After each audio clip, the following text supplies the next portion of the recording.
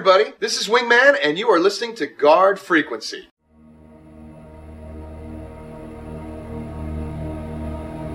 My portside thrusters won't stop firing. I think I'm being followed. My dad is turning green, like literally green. My last nav check put me at Lagrange point 4. This is Control. We read you.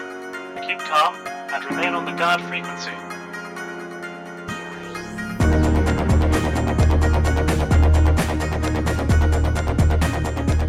Greetings, citizen civs. You're tuned to the Guard Frequency. As all good pilots know, when you're out in the deep black, you want to keep one ear on the guard. This is episode 46 and was recorded on November 8th and was made available for download November 11th at guardfrequency.com. I'm Jeff. I'm Lennon. I'm Tony. Well, what do we have this week, Tony? In this week's Squawk Box, net neutrality. You knew I wasn't going to let that go. In CIG News, we bring you everything that's happening around the UEE, including our weekly crowdfunding update, the latest letter from the chairman, 10 for the Writers, episode 1, and the latest news about Eric Wingman Peterson and how you can get involved with his latest project. In this week's Nuggets for Nuggets, we talk all about Musashi Industrial and Starflight Concern, aka MISC, and finally, we tune into the feedback loop. Let you join in on the conversation. Citizen Civs, we are always on the lookout for talented individuals to come and join the crew here at Guard Frequency. So if you've got a creative itch that needs scratching, then we would love to hear from you. Just drop us an email with your experience and what you'd like to bring to the table to squawk@guardfrequency.com. Please remember that all positions here at the Priority One Network are voluntary. This is, after all, a labour of love, but we do look great on a CV or resume. We've added a new feature to our website, guardfrequency.com, a donate button. After nearly a year of Clockwork releases, trips all over the world, almost literally, and the occasional detour into lunacy, we're finally confident enough to set that hat out on the sidewalk. We're going to get even more confident in the days ahead. Shh, it's a big secret. We're going to soft launch a Patreon campaign. Watch our Twitter feed for more news. Of course, we're happy to share our labor of love with you each week free of charge, but it's nice to get the occasional reminder that folks out there in the verse love listening to the show as much as we love making it. Thank you to everybody who makes a regular contribution, and those of you that make the occasional contribution, well, thank you too. The more support we get, the better show we can make. That takes care of the housekeeping, so let's get to the show and see what's coming through the Squawk Box. Any of you boys see a carrier around here? Everything's under control. Situation normal. Crypto, this is Tony saying welcome to the Squawk Box, everyone. Alright, here we go. I gotta drag out the soapbox again. Lennon? Okay, good. Alright. Okay, is this thing on? Okay, here we go. You guys remember the time when I asked you to send a comment to the FCC about that whole net neutrality thing? Yeah, it was episode 23, as a matter of fact, and I want to play 30 seconds of audio from that show. Lennon, if you please. Using myself as an example, in addition to paying my cable bill to Cox Communications every month, I also pay Netflix every month to access a library of films and TV shows. This library is delivered to my house or phone via a web of wires and waves that Netflix and I have paid to connect us together. And to the owner of the wires and waves, that simply isn't good enough. Why should content providers be making a fortune off of a network they don't own? Well, my short answer is that they've already paid for access to the wires and waves, and so have I. Pretty devastating argument, if I do say so myself. So the Federal Communication Commission's response was simple. Ignore common sense, current law, and nearly 4 million comments demanding regulation of the internet as a common carrier like telephones. Get this. The unofficial hush-hush word on the street is that the rules that will be made public November 20th and hit the street December 11th will essentially break the current two-way street of internet communication and replace it with 2 one-way streets. Here's the problem. The proposal isn't public yet, but it has been circulated among some parties, like the ISPs, as a trial balloon. So the details are fuzzy, but the idea is this. If you are requesting data, you are using an information service, and that will therefore be subject to the whims of the information provider, your ISP. If you are sending data that someone has requested, you are a communication service, and are therefore entitled to an equal opportunity to use the series of tubes. So it's like a compromise, right? Wrong. The thing about a common carrier is that you gotta have a ticket to ride. So I subscribe to Cox Cable. I subscribe to Netflix. I just watched Hank Schrader read a very revealing inscription in a Walt Whitman's Leaves of Grass book while sitting on the John, and I have to know what happens next. So I double-click on the next episode and wait. Now, if the details of this leaked proposal are accurate, unless Netflix has paid Cox to carry its streaming video to me, I don't get Netflix. Now, once Netflix works out a deal with Cox, and it has to be the same deal that everybody else gets, because that's fair and that's how common carriage works, then I can watch the rest of Season 5 of Breaking Bad. Ladies and gentlemen, this is chutzpah, cojones, gall, big clanking brass guts. This is exactly the behavior that started this whole consumer protest in the first place. This interconnection fee that Verizon is currently charging Netflix is exactly the behavior we as consumers want to prevent. Now, the former cable lobbyist turned FCC chairman is on the verge of enshrining that racket into federal regulation. And let's not forget, Verizon successfully sued the FCC twice for making things up as they went along, like this little scheme does. By doing everything he can to defy 2 federal court rulings in the will of the American people, and I'm not exaggerating on that one, the only thing Chairman Tom Wheeler has done has guaranteed years of litigation and millions of dollars picked from the pockets of consumers. So now what? Well, last Thursday, several cities saw emergency protests in response to this plan. I'm sure more action is forthcoming. Bookmark www.battleforthenet.com and help out when and how you can. Don't let up on this, guys. It's the future of the net that's at stake. Wow. I'm pretty appalled. When I first learned of this, I was so red, my boss actually wanted to send me home. He thought I was sick. And then the whole election thing happened, and I go, oh, there goes the network. Here's the thing. It's not a Republican-Democrat thing. Tom Wheeler is Obama's guy. I know. He's a Democrat. I know. But a lot of Republicans are funded by big telecommunications companies. Well, there it is right there. Tom Wheeler used to be a huge lobbyist for the cable companies, and that's where it's really at. Right. It's just the money in the cable industry is pouring into this one guy, this one issue. And, he's not going to stick around one way or the other. No. He's going to retire and go back to the cable industry. But, with a pat on the back, job well done for ramming this through. There's nothing you can say, Tony, that I don't agree with you. Ugh. I mean, this affects every one of our listeners out there. It really does. If you don't think it's not, wait 6 months and see your charges go up or your subscription to RSI because, your ISP decided they're not getting enough kickback from the game. Oh, yeah, absolutely. Or, use a service like Amazon Warehouse's warehouse computing, whatever that is. Amazon's ISP will have to complete a deal with it's called the last mile provider. Every last mile provider, the people that actually connect households and small businesses to the internet's backbone, those are the ones that are going to have the foot on the throat of every Netflix, Amazon Warehouse service, MMO publisher. I mean, you can't reach the people that are paying the subscriptions without those last mile providers. And that's where the chokehold's going to be. It is just absolutely galling that the deal that made everybody so angry is about to be enshrined in regulation. It's the exact opposite of what the protest was about. This is what we're protesting. And they're like, hey, I've got a compromise. Let's just go ahead and make that thing the rule. A thing that you don't like, we'll just make that like the rule. Is that okay with everybody? How about that? How about we do that? No! Just in related news, did you guys hear about the internet protest that took place in Hungary recently?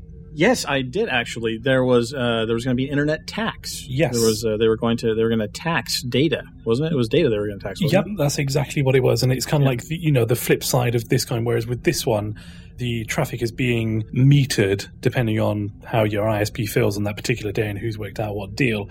But with the internet tax in Hungary, it was going to be that the consumer would have to pay the rough equivalent of 60 cents per gigabyte on top of whatever they pay. Yeah.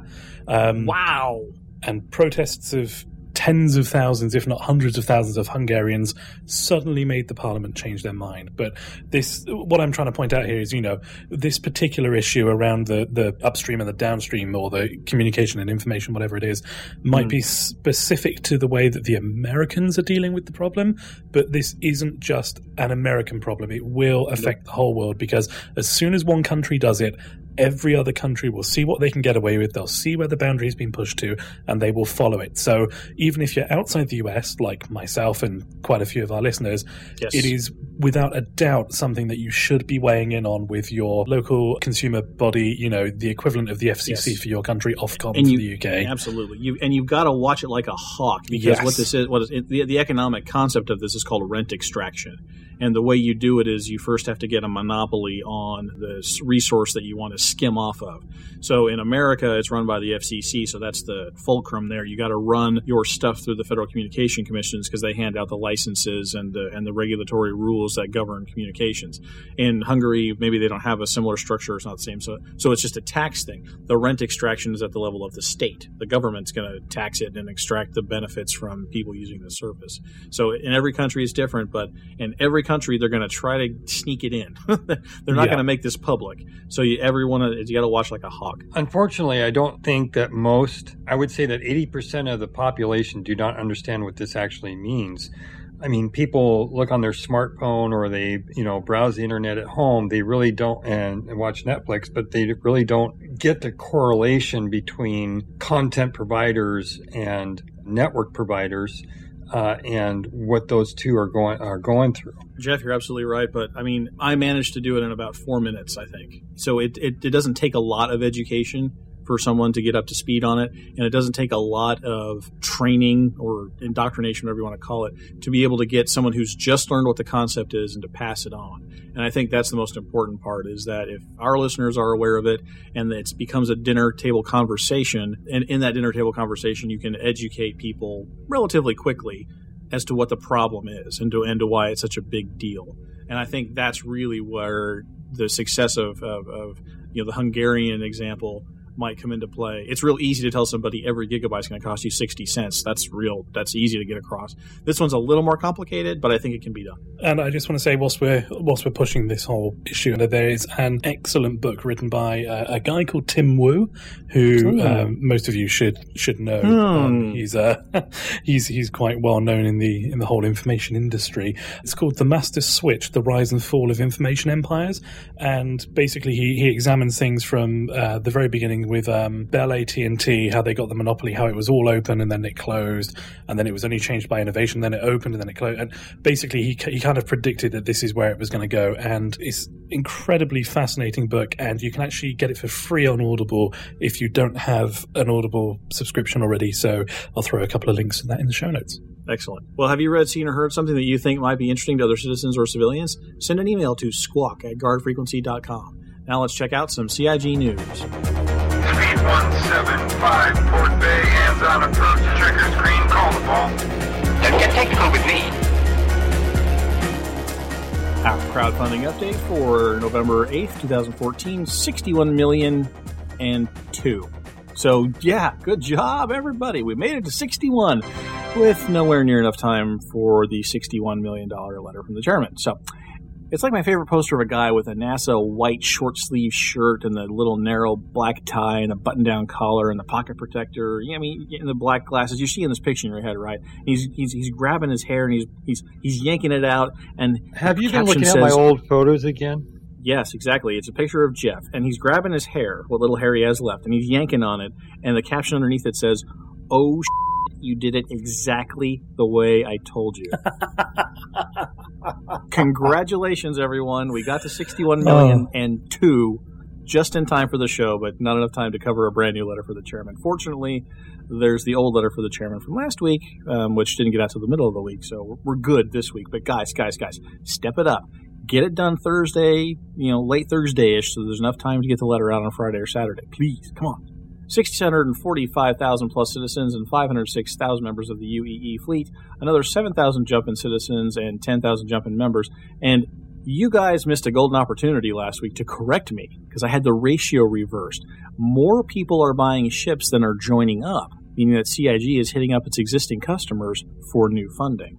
So people are buying these new concept ships. Existing members of the community are buying up these concept ships.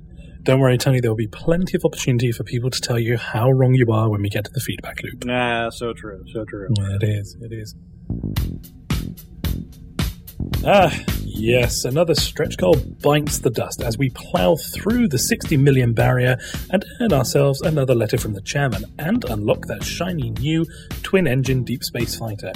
And we also learned that at 61 million we'll be unlocking the Espera Prowler, and at 62 the Genesis-class Starliner. Firstly, a little more about the Prowler. She's a modernised version of the infamous Tavaran boarding craft from the First Tavaran War, built for rapid personnel deployment and staying whisper quiet. With a ton of ways to mask its signatures, she's certainly going to be something special for you rogue types out there. Secondly, the Genesis-class Starliner comes to us from Crusader Industries, described as one of the most reliable and safe public transport ships on the market. Well, we'll see about that. Some other large ships have been labeled unsinkable in the past. Yeah, I not always think about it. Well. Maybe somebody should make a movie about it. I might be able to figure out. Both of these ships come to us from new manufacturers, so look out for future Nuggets for Nuggets segments featuring both Espera and Crusader Industries. So, 2 new ship manufacturers. What are your thoughts? Yawn.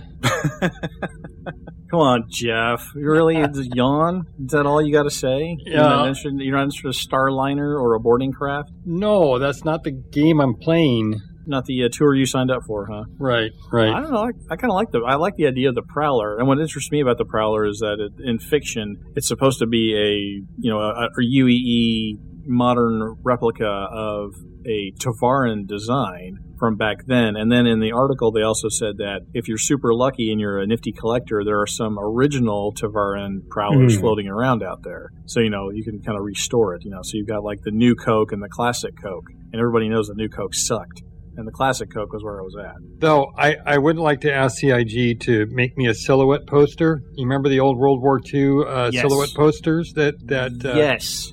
I would really like to have one, please. What they need to do is they need to have a silhouette poster with like a bunch of blank squares, and then every time they make a new concept art, that they mail you one of the new squares that you can tape it to the poster, because the poster is going to get super big. I mean, if they sent you a poster now, it would be outdated by the time they mailed it to you. Yeah, I get that, but I would like a silhouette poster. Another use for our in-hangar big board. Yep. Love the game we're building. I do like that they're adding more ship manufacturers, though, because at least this way, with the Espera and Crusader Industries, they're coming to a later stage in development with a lot more fresh ideas, and they're not having to pigeonhole themselves into, this is an RSI, this is an Aegis, this is a Drake. Yeah. And I mean, if you look at pick any industry, really. If you could pick anything from, cars is what these things tend to get compared to most often.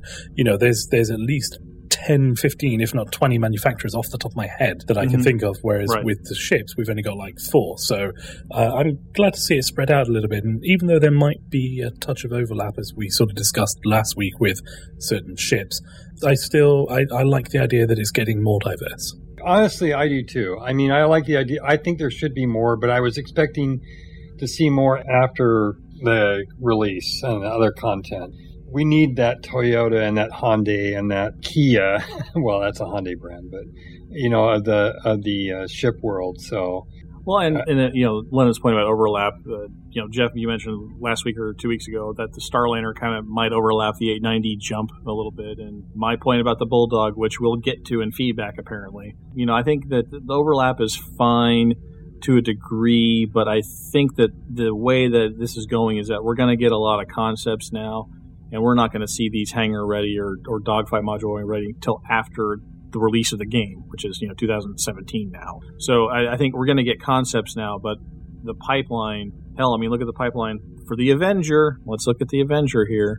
When did the Avenger go on sale? I mean, it was one of the first. One of the 2013. It was early 2013. And it's hangar ready, but not dogfighting module ready a year and a half later. So let's add this to the timeline for the Prowler, and you wouldn't expect to see that hangar ready for 12 months and not dogfighting module ready for 6 months after that, bare minimum. It's a long and lengthy process, and again, they're just trying to get people used to the cadence of it, and we'll just have to get our stopwatches out and our clipboards and measure that timeline and see if they stick to it. Chris is still hanging out in Australia, so this week, instead of 10 for the chairman, we're going to have 10 for the writers, where CAG writers Dave Haddock and William Weisbaum take 10 questions from the subscribers and give us all the answers that they are willing to give to us. These guys are notoriously tight-lipped, so let's not expect too much. Much like Temper the Chairman, there's a lot of good stuff in the episode, and we highly encourage you to check it out. But we're just going to highlight a few of our favorite little pieces. Firstly, their commitment to butchering every single Men after my own heart. Well done. Well played, gentlemen. All right, first thing we picked up on, will player-driven events like Operation Pitchfork affect the lore and eventually become part of the history of Star Citizen? And their answer is yes, of course. Player-driven events have always been talked about since day one of the game development, and the history of the UEE will be influenced by players as well as the CIG storyline writers. So I think that one has been almost intrinsic to the game design, the Galactopedia, the concept of a Galactopedia, and the idea that, well, there's going to be NPCs running in the background and will be the overwhelming economic force in the universe. That doesn't mean that the lore writers can't pick up on trends that the PCs are doing and amplify them or spotlight them and call them out. So I think that's a good game design decision there. Next question is, will the in-game events be unfolding in real time? For example, if there's a war that spans 3 months in the lore, will the players be able to experience it for 3 months in real life? The answer to that is no, because in-game the time will be condensed. I think the last thing we heard was 12 to 1 or 6 to 1, something like that. However, if CIG wants players to have a months-long war in real life, the actual in-game war would be a year, or they could span it out for longer than that to account for that time compression differential. Now, I'm wondering here, when they say that there's going to be time condensation, I don't know if condensation is quite the word I'm looking for. No, condensation is the droplets of space-time that condense on the outside of your when you need your glass. space wipers. Yes, you need to put on your space wipers to get off that Eisenstein-Bose condensate. Ooh, very good. Thank you. I get physics nerd points for that one. Ooh, yeah. Excellent. Well, let's call it time condensation then, because that just sounds weird now. We were talking previously about the whole mini jump point thing.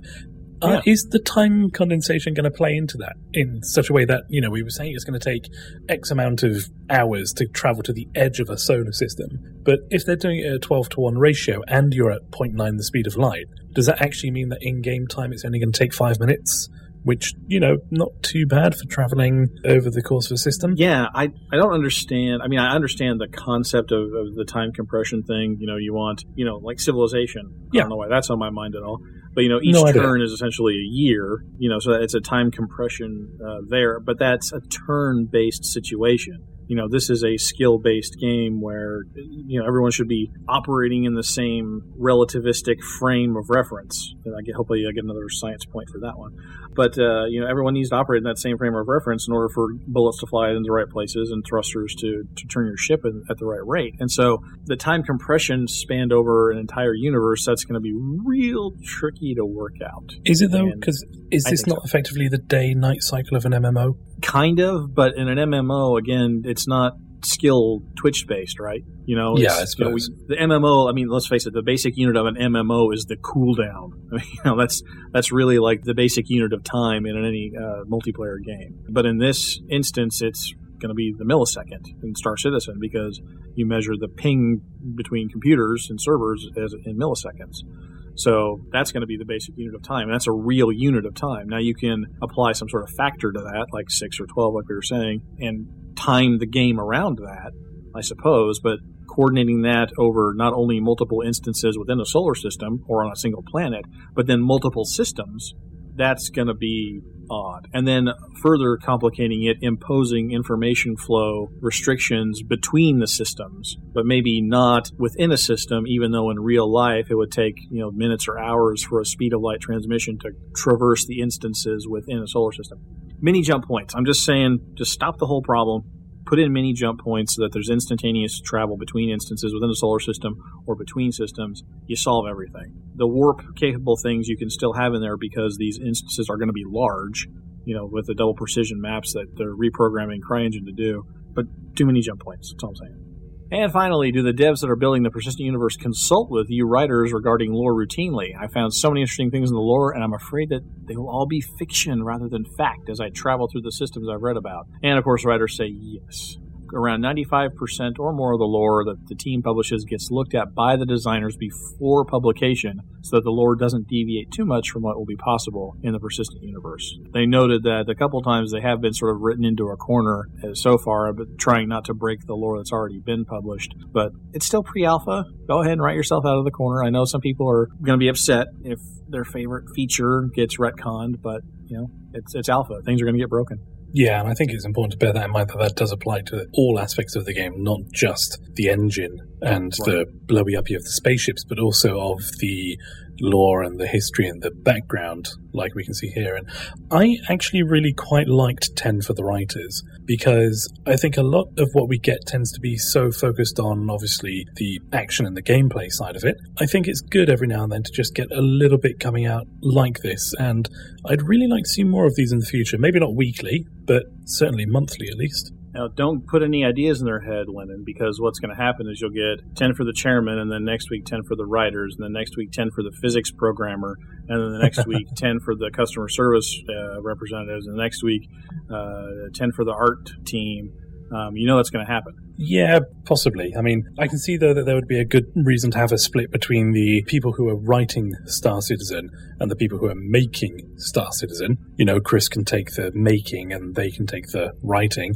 I think that'll be fine. Well, I kind of like they do, because I suppose the writers are unconstrained and the programmers and developers are going to be like, we can't make that work for a game. We can't make that work for a computer program.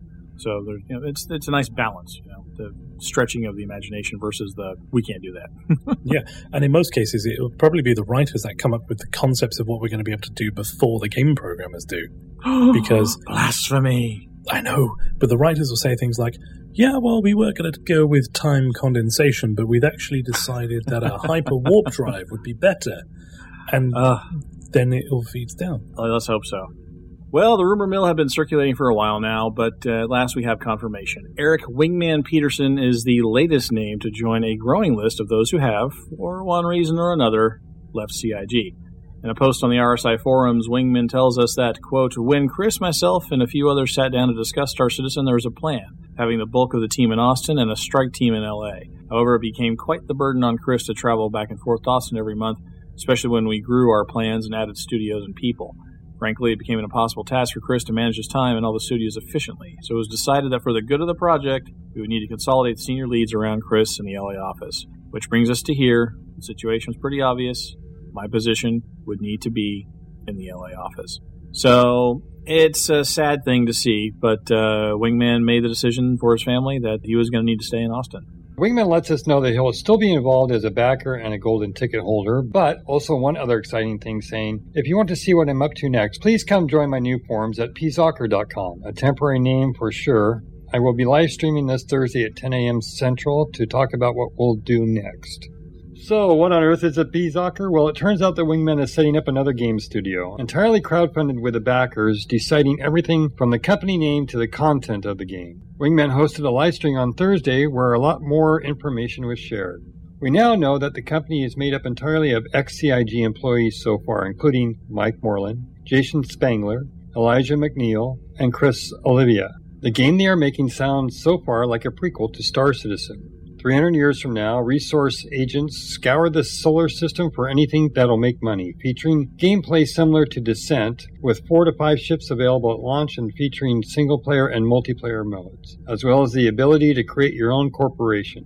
The game is described as being more arcade-like and less hardcore flight model. We also know that the game will be crowdfunded and community-made, and they're looking for people to help make the game and become community managers. They're not looking for any money just yet.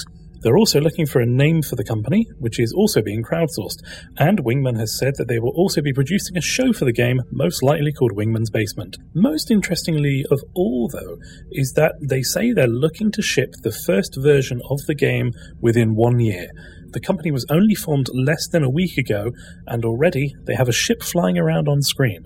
I think there's something going on at CIG. Oh, see, I told Lennon when we made this little bit, I said, we're going to let Jeff talk about software development inside big companies and personnel moves. Go.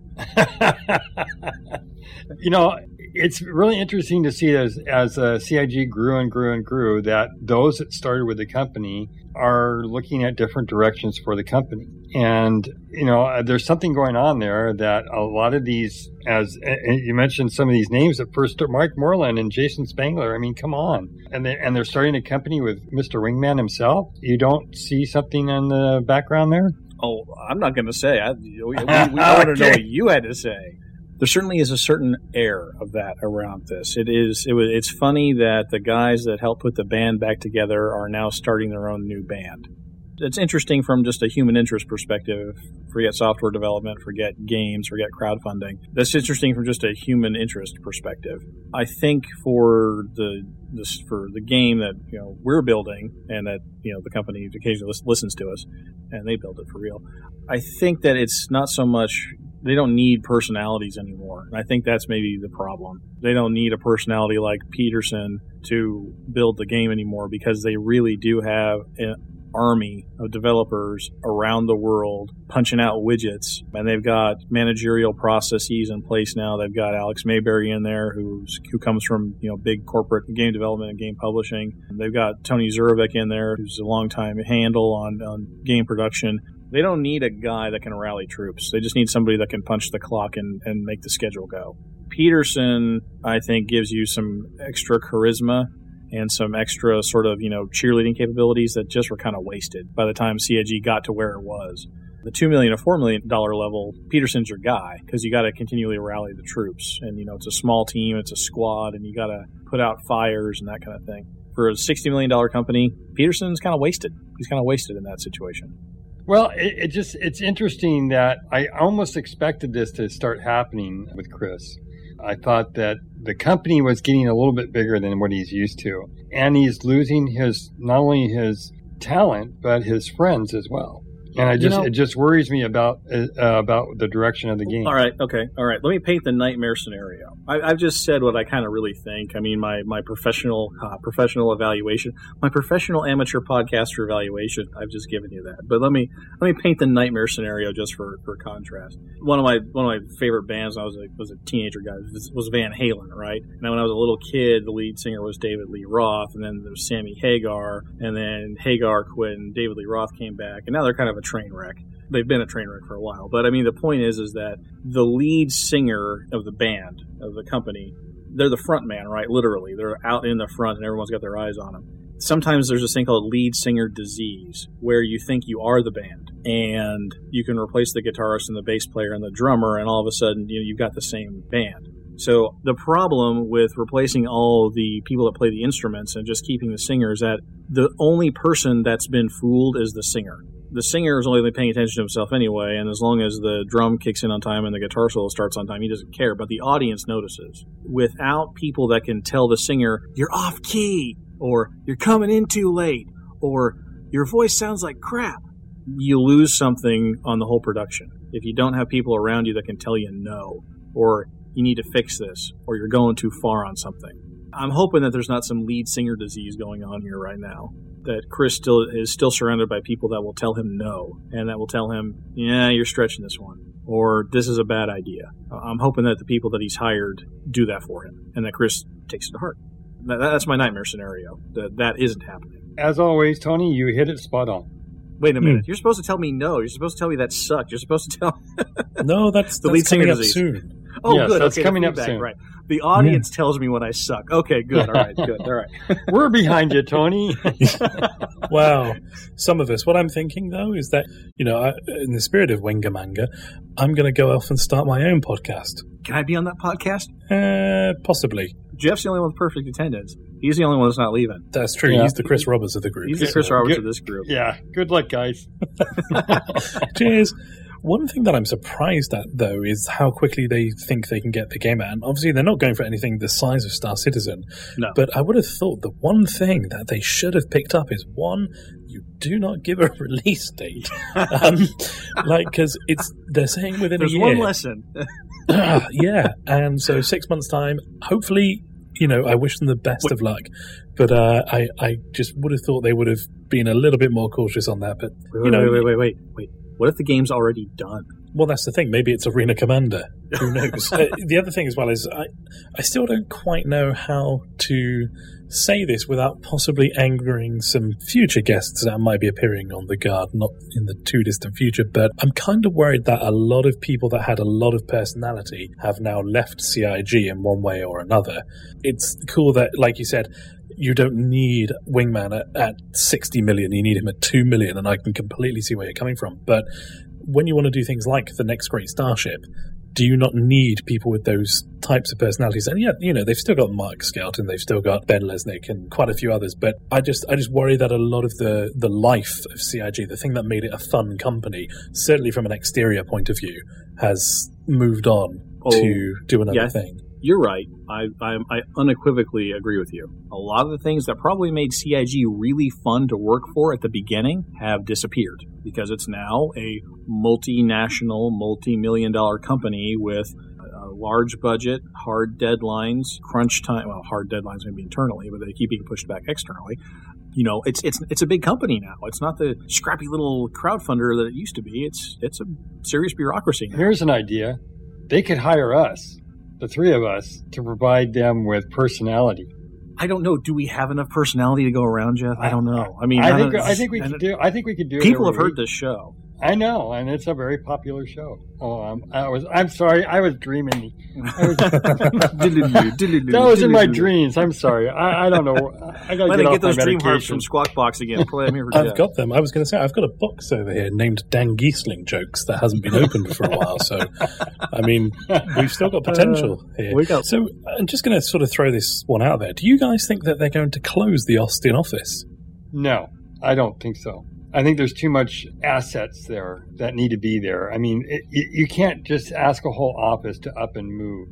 Some of them are flexible, but a lot of them got lives, and there's a lot of creative talent there. So I don't think that's going to happen. I don't think it's going to happen yet, but I think that it's another sort of wake-up call in the 21st century that, everyone is replaceable at some level or another. And I don't think the Austin office is going to close in the immediate future. And I think this was intentional from the beginning. There's a wide number of pipes. This was a massive exercise in parallel development, and at some point, some of those parallel developments are going to be shut down because their work will be done. Yeah, that I agree with. Yeah. Absolutely. Like Ilphonic, right? I mean, they're an outsourced company. They're a separate studio. They're developing the first-person shooter stuff. They may or may not have their team downsized or just shut off if they decide to move the first-person shooter level development. Once the system's in place, the development of new levels and maps could be handled internally or by another studio. I think that with the departure of so many of the Austin heavies, the ones that were sort of in key positions in Austin, it's at least possible that Austin just got sort of downgraded to one of those outsourced companies. They're more on par with an Ilphonic or a Behavior now than they were a key component of the CIG infrastructure.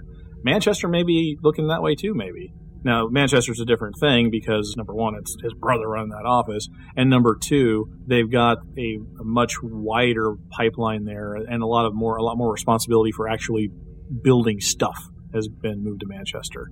Well, so, they also could get spun into a wholly subsidiary company that's not only making assets for Star Citizen, but with their experience in the CryEngine and stuff, they could be doing assets for other games as well. So it's a good possibility. That's possible too. They might spin the studio off, but I think it maybe got redefined. Yeah, I think they've been redefined as something more akin to the Behavior or Ilphonic type studios rather than an internal component of the CIG infrastructure. Well, that brings us to this week's community question. We want you to give us your thoughts on the Wingman Exodus. Is it doom? Or is it just the next exciting chapter in the life and times of crowdfunded games? Let us know by commenting on this week's show post at guardfrequency.com or on our show's weekly forum thread on the Rob Space Industries Fansites forums. So, in light of everybody moving away, it's kind of got me nostalgic for the good old days, back when our preludes weren't this intertwining mess of cross characters and we could keep things straight and and goat frequency. Yeah. So let's just go back to a simpler time where I could ask questions like, where the is the Avenger mission pack? Hey, I remember that. The good old days. Yeah. So We might as well answer that question now that you've asked it, Lennon. I have 2 answers for you. I've been playing Civilization Beyond Earth and staying up far too late, again, as you might expect, playing that. And my son convinced me to retry the Neverwinter MMO. And I have to say that all the things I hated about it when I tested it in beta, they seem to have made those things disappear, except for how ridiculous the control wizard looks. Still looks stupid. But the rest of the problems I had with it, they knocked the rough edges off. So I'm kind of enjoying that again. And let's see, I've been doing Elite Dangerous. It's not, and I won't say this it's not a competitive space sim for Star Citizen. They're totally 2 different games. Even though they're space and sims, their processes and play are totally different. And that game is going to be released on December 16th. And it's fun to play. It works with all my stuff that I've got for Star Citizen. And I get to fly around in a wide galaxy and go from planet to planet and hub to hub and do all kinds of stuff. What I can't do is get out of my ship. I can't walk around. I can't land on planets and so on and so forth. Like I said, it's not Star Citizen, but I don't think it's supposed to compete with Star Citizen. So, hey, Jeff. Yeah. You know what my birthday is? December 16th? December the 9th, a week before that. Precisely a week before that. You know what I want for my birthday? I haven't a clue, Tony. Why don't you tell us all what you want for your birthday? An ice cream cake. Lennon, what have you been doing? Oh, ice cream cake sounds so good. I've been rather addicted to a game called Europa Universalis 4. You might recall that I was playing this the last time we had a Where the F*** is the Avenger Mission Pack segment, and I'm pleased to say that my addiction is no less cured. In fact, it's been made worse by the fact that I've been joined by our community manager, Justin Chivalry Bean Lowmaster. Oh, you got an enabler. That's not good. Good job. It's not good. But now it's time for news we didn't use.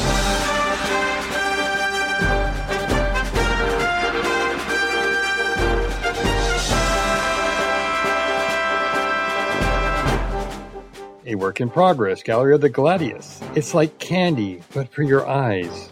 October's monthly report is now out. Get your monthly dose of monthly goodness. Around the Verse, episode 19, featuring a lack of Sandy and la localisation française de Arena Commandement. Advocacy Archive, catch and release. Not the last time someone says, "This is bullshit." Crikey, mate. The chairman's been spotted on ABC down under. Put another shrimp on the barbie. Law Builder 21, this time all about artificial gravity. And you too can get a taste for speed this week as you can test drive the M50.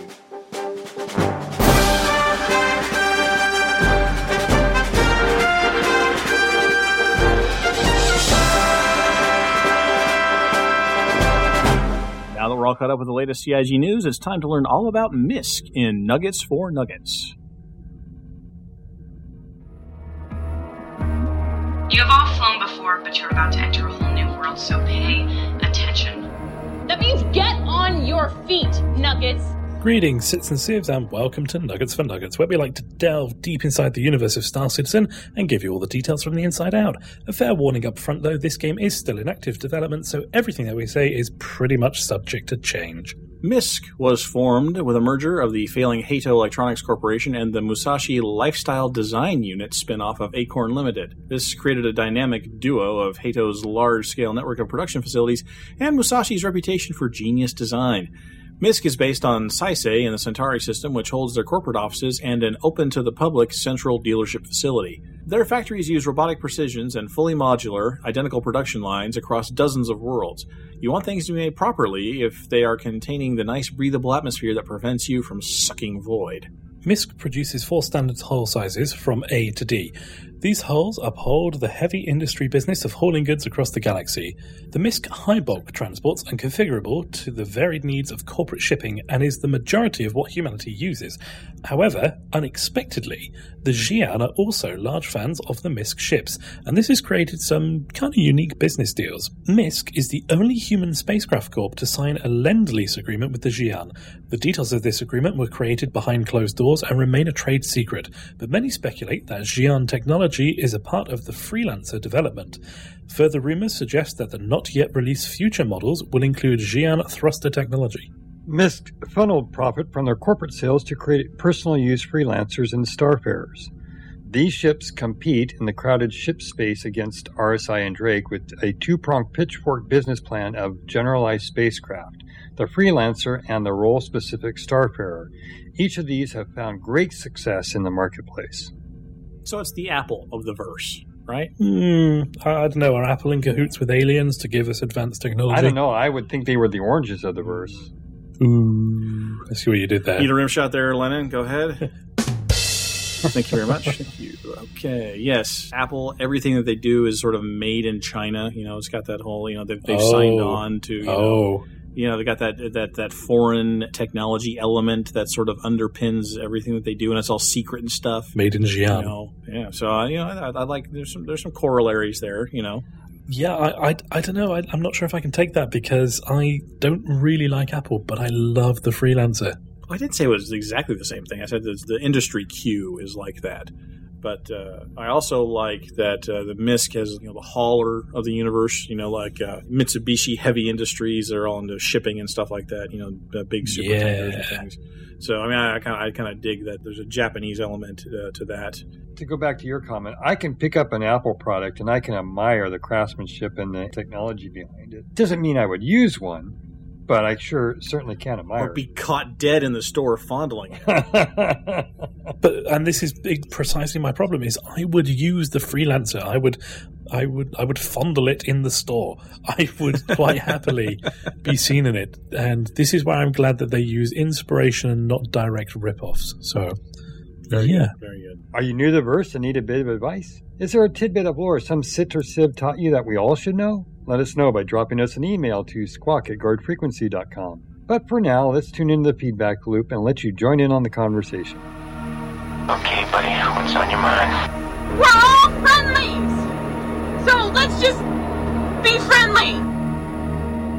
From our show post at guardfrequency.com, Green Dragoon says Tony is wrongity wrong, with the difference between the Super Hornet and the Bulldog as listed in the description. Specifically designed to operate from planetary bases and engage targets up to a star system's distance, the fighter trades some maneuverability for extended supply of fuel and munitions, as well as basic survival accommodations for the pilot and radar operator. The ship is designed to go a lot further on a tank of gas as well as carry more missiles because you won't have an opportunity to reload. There's also mention of survival of accommodations. That's open to interpretation. I take it to mean that at least has a couple of beds. The more I think about it, the more I realize there isn't any ship that quite matches it. Also, the Cutlass is already a search and rescue ship. I'm sorry, the Cutlass is not a search and rescue ship. Right, exactly. And I'm not going to say that Green Dragoon is wrong. We're here to open a debate, which is civil, which is erudite, which is educational, which elucidates important points. So, Green Dragoon, you suck. I hate you. No. Here's the thing. He kind of made my point for me, is that he had to dig into the lore to make the difference. Like, I take it to mean that there's a couple of beds, so we don't know that. There's nothing in the description that says there is. And it's talking about designs to go further on a tank of gas. Well, it's going to just have bigger gas tanks because it has two engines to start with. And number two, it's supposed to go farther. So it's just, you have to really dig into the details of it and into the squishy bits and into the aesthetics. Like, it's going to trade maneuverability for fuel and munitions. Well, but it's still going to be maneuverable and have fuel and munitions. My point on the whole overlap thing was, if you have to start really digging into it, where each thing doesn't have a specific flavor right away that you can catch from the first line or from the first look, that's when the overlap starts. We talked a little bit about it with the letter from the chairman on the Starliner and the 890. I don't know. It's almost like I could buy a Honda Accord or a Chevy Impala, Maybe that's what they're trying to do. They're trying to set up that there's two different brands for the same thing. So you can get an Aegis Bulldog or you can get an Aegis Super Hornet. Oh, wait. I just argued myself out of my point. Sean Newboy says, wonderful episode, everyone. I really want to hear more voice work by the Munchkin trying to do the on your feet nuggets speech. Yes, that was one of Chivalry Bean's little urchins there. So I'm sure we'll find other things for other talented individuals to do. It's what we do here at Guard Frequency. Ostrom writes in and says, excellent show. I really like the latest Arena Commander patch. Definitely feels more natural than previous versions. The new ITTS system is good, but I think the reticles need to be a little easier to see. I'm constantly losing them in the background, particularly on the very blue Broken Moon map. Yeah, I have to agree. Those reticles do start to stray away from you, and particularly, being a little bit colorblind, it doesn't really help. It's just the first iteration of this system, though. I'm sure it will get better, and I think that's good feedback, Lennon. The color variation does need to pop a little better. They're walking the line between trying to make that feel like a real-life HUD, but it's also still a game. And I think that there's some room to maneuver on making it more game-like and a little less sort of, hyper-realistic. I bloody well hope so, because I can't go into the Air Force. I'm banned from a career in flight. So, as I was saying, make it, there's room there. From the RSI forum post, Mercenary Thorn, I voted for the Bulldog. I'm very happy with what we got. First, it says it is made to engage targets up to a star system's distance. Makes me wonder how limited a non-long-range fighters will be without carrier support. To do this, it says it has extra fuel and munitions. Always nice to have if you have a long time between resupply. Last, it is known as extraordinarily sturdy, important for long-range missions where the nearest spaceport to get repairs is a long way away. It fills a role that ships like the Super Hornet can't. Of course, it will be larger, slower, and less maneuverable to make up for all the extra bonuses, but can't have everything. Love the show, Thorn. I mean, again, and this sort of says the same thing the Green Dragoon said. These are squishy. Its purpose is to engage targets at a long distance. Okay, that's good, but he makes a good point there. What kind of limitations are the ships that aren't designed for these long range strikes going to have at those distances? We'll find out. Part of the problem is, again, addressing this next thing. We don't know what the fuel system, extra fuel munitions. We don't know what the fuel penalty is going to be on these long trips. Again, mini jump points fix everything. So that's a piece of the gameplay that we don't have access to yet, and we can't really make a judgment call on that. And besides, the Hornet has a jump drive, if I remember right. So it does, yeah. The Hornet has a jump drive. What's its disadvantage again? I don't know. Again, and again, extraordinarily sturdy. Oh, because Aegis builds the Bulldog and the Hornet, they're going to slapdash the Hornet and make it fall apart when you sneeze in it, and they're going to make the Bulldog extra strong. Again, it's just a thing. I'm just noticing this. It's not like it's game breaking or anything. From Squawk at GuardFrequency.com, we hear from Zerlo. Hi guys, great episode. I have to admit that I missed that particular poll, but as I see it, Star Citizen doesn't have a dedicated heavy fighter before the Bulldog, and the Night Fighter analogy is very appealing. I wholeheartedly agree with Lennon. It was voted on by the community as a deep space fighter, twin engine. If I understand the currently designed mechanics correctly, having a jump drive doesn't help you when you want to travel large distances inside a system, so in my humble opinion, it's definitely not just fictional separation. Mini jump drives fix everything! More to the point, I don't share Tony's opinion on overlap. As long as the differences are not purely cosmetic, I do want CIG to offer me options for any given role. I look at roles as a set of gameplay aspects a ship is designed to be good at. It's up to me to find out how I want to play the game, what ship is the best match for that playstyle, and how I can maximize its performance. I also imagine we will discover that flying a highly specialized ship in the persistent universe can have quite a lot of drawbacks in certain situations. P.S. I also really like the Herald and despise trackballs, so basically this is just an anti-Tony hate mail. I knew it! You got a fan. So much I love it. Fury, so much antipathy directed at I feel I should say, normally Zerlo is writing into me to complain that my analogies between old world cultures and the RSI counterparts are probably not correct.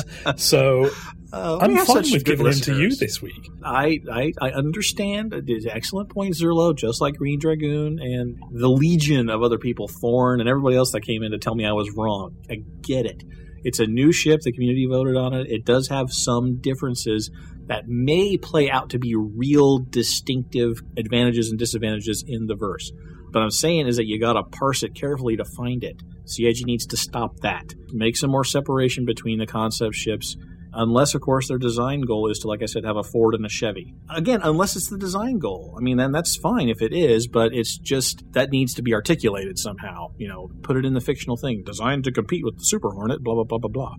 That's cool, but you really got to dig into it. Oh, and by the way, get a trackball. I'm telling you, it's so much nicer. You just don't even know. And up next, Ben Thompson brings up another subject for Tony to be wrong about. He says, "Yay, it's Pick on Tony week." It is. Woo. Ben Thompson writes up and says, would you all be willing to look at my third starting ship proposal that I put up on Reddit? It's nothing more than a TLDR text description followed by an absurdly large amount of lore info. To my great surprise, however, I'm receiving some very positive feedback, and I'd love to hear what you think. See, now, Tony, this is a guy who can go on Reddit and solicit positive feedback. We should probably look at this.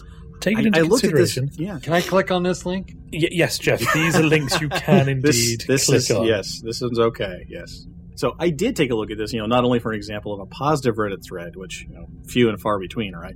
But something struck me as I didn't read the whole thing in detail, but I did sort of skim through it, and I read the first part very carefully. What struck me as interesting is that we've almost got the MMO troika going on now, right? In an economy, you've got like the producers, the manufacturers, and the service sector, right? So that's like a triad. And so in Star Citizen now, we have the manufacturer, which is the Aurora, right? The cargo hauler, the thing that gets things from point A to point B and helps with the widget productions. We have the Mustang, which is it's a service provider of sorts. It blows things up or escorts them, I guess, as things might happen. What we don't have is a producer. And he has proposed essentially like a very basic mining ship. So this would sort of complete an MMO-like troika of starter ships. So I'm going to sort of reverse my position a little bit and say if CIG made the third starter ship like this, somewhere in the vein of this concept, I'll go with it. I'd support a third starter ship like that. Yeah, I think it's a really good idea. I think a mining vessel should appear somewhere in the early lineup if it's not a starting ship. And from our Guard Frequency Facebook page, Jace Pentad says, I don't know if I'd buy a Bulldog, but I think it sounds awesome. I'm kind of fixated on ships having jump drives, like LTI. It's not supposed to be a huge deal, but I still want both usually. From Twitter, we hear from Ken from Chicago. I heard Tony say last episode that he was won over by the Stapler engine starship. My condolences. # he will be missed. I think that was me, actually. That was Lennon, yeah. Yeah, it was Lennon. Went over. No, it's as simple as replacing the engines, isn't it? Really? Yes, yeah, exactly. Yeah, that's it. First Problems tweets in and says, Zomg, Guard Freak used some of my tweets. You guys are epic, awesome balls. # need more mojitos. Everybody needs more mojitos, especially First Problems, because he was up punning with Chivalry being, what was that, your emergency response? Oh, was thing he? You and Chiv, you guys cooked up, yes. Love at the end of Guard Freak's latest podcast. # LMAO. We're down to this week's community question reminder. Give us your thoughts on the Wingman Exodus. Is it doom? Or just the next exciting chapter in the life and times of crowdfunded games? Let us know by commenting on this week's show post at guardfrequency.com or on our show's weekly forum thread at Robert Space Industries fan site subforum. We're getting some vibes from Ben and James over at CIG that they're going to be on the show next week. We tried to get them on this weekend, that just kind of fell through. But we want you guys to let us know what you want to know about the game, Santa Monica, Burgeritos, whatever. Leave us some feedback and some questions for them on our variety of channels that we're about to let you know about, and we'll see if we can get those on the show for you. Hopefully we'll have them live, so be sure to tune in to our live show around 8 next week. Other than that, tell us, how was the show? Were our wits quick like an M50 or as agile as an asteroid? Either way, let us know. There are some ways to get in touch with us. Check out our forum post at forums.robertspaceindustries.com. Leave a comment on this episode's show notes at guardfrequency.com, or you can subscribe feeds.guardfrequency.com, or just find us on iTunes. You can hit us up on Twitter at GuardFreak and start an argument on our Reddit at guardfreak.reddit.com. Leave a comment and like us on Facebook at facebook.com/GuardFreak. And if you're lucky, I just might get to butcher your name live on the air. And if you're old school like us, then just shoot us an email to squawk@guardfrequency.com. Your feedback is an important part of what we do, so take a minute. Tell us what's on your mind. And that brings us to the end of episode 46 of Guard Frequency. We'll be back with episode 47 on November 18th, so be sure to keep an eye out for our shows over at guardfrequency.com or the official Robert Space Industries fan site subforum. Please send us your feedback about the show. Aside from all the ways we just ran down in the feedback loop, you can also use the contact form on our website, and all the details for all of the ways you can get in touch with us can be found in the show notes. Do you like what we do? Want to come help us make the best damn Space Sim podcast ever? If so, just send a note to squawk@guardfrequency.com. And if you can't get enough spaceship podcasting, why not check out our sister production, Priority One? They cover Star Trek Online and the greater Star Trek universe. Just go to PriorityOnePodcast.com. Are you looking for a friendly wingman or two? Well, check out our organization, Guard Frequency Response, at the official RSI website, robertspaceindustries.com/orgs/guardfreak. And if you're not doing anything Saturday nights, then you should really come and join us live over at guardfrequency.com/live. We start recording around 8 p.m. Central. That's Sundays, 2 a.m. GMT. We'd like to thank the entire team at Guard Frequency and the Priority One Network. Thanks to our community manager, Justin Chivalry Bean Lowmaster, our artist, Simon Charlton Edwards, and our assistant audio engineer, Michael Duncan. Thanks to our syndication partner, The Base, and special thanks to Ronald Jenkins for his permission to use his music on our show. Visit ronaldjenkins.com for more of his work. But above all, we especially want to thank you folks for tuning in. If no one's listening out there, the deep black gets pretty lonely. Reduce thrust. Turn to 330, Carol 15. Squawk 7700. Stay on the guard.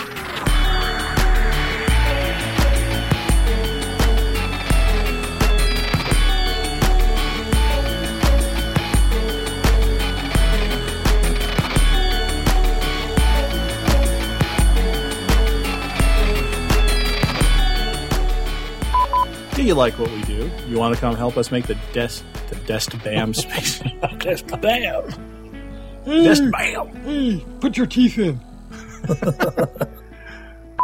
No, and say they've got they've Apple. He then goes on to say, loving the end of Guard Freak's latest podcast. Oh man, if only we had podcast. Loving the end of Guard Freak's latest podcast. Podcast. Stop talking like Sean Connery. Podcast hashtag. See, if it's not Shiv that's doing this, I want to know who it is. Yeah. Whoa. Whoa, whoa, whoa, whoa, whoa, whoa, whoa, whoa, whoa, whoa, whoa, whoa.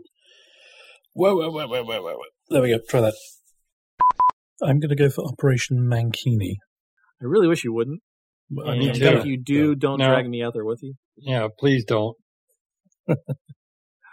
Well, you know what they say, when you're out in the deep black, it gets pretty lonely. Yes, well, my incredible hacker skills will delete any project files on your UE. Am I going to get net neutralized again, Jeff? You're going to get net neutralized. Yeah. Anything. Well, just don't call it Mankini. Call it, banana hammock. I'm sure that'll fix it just right. Operation Budgie Smugglers. Ew. Ew.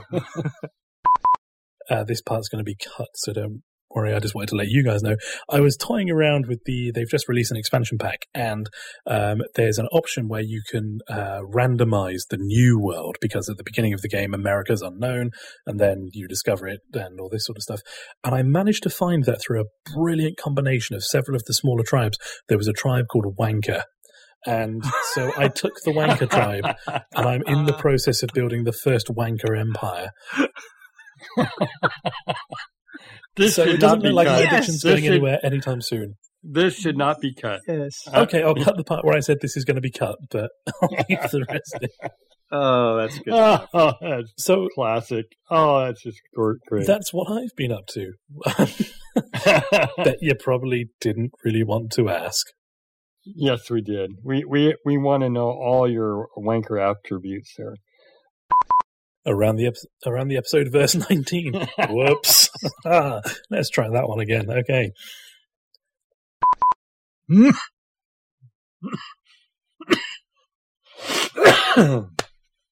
Sorry.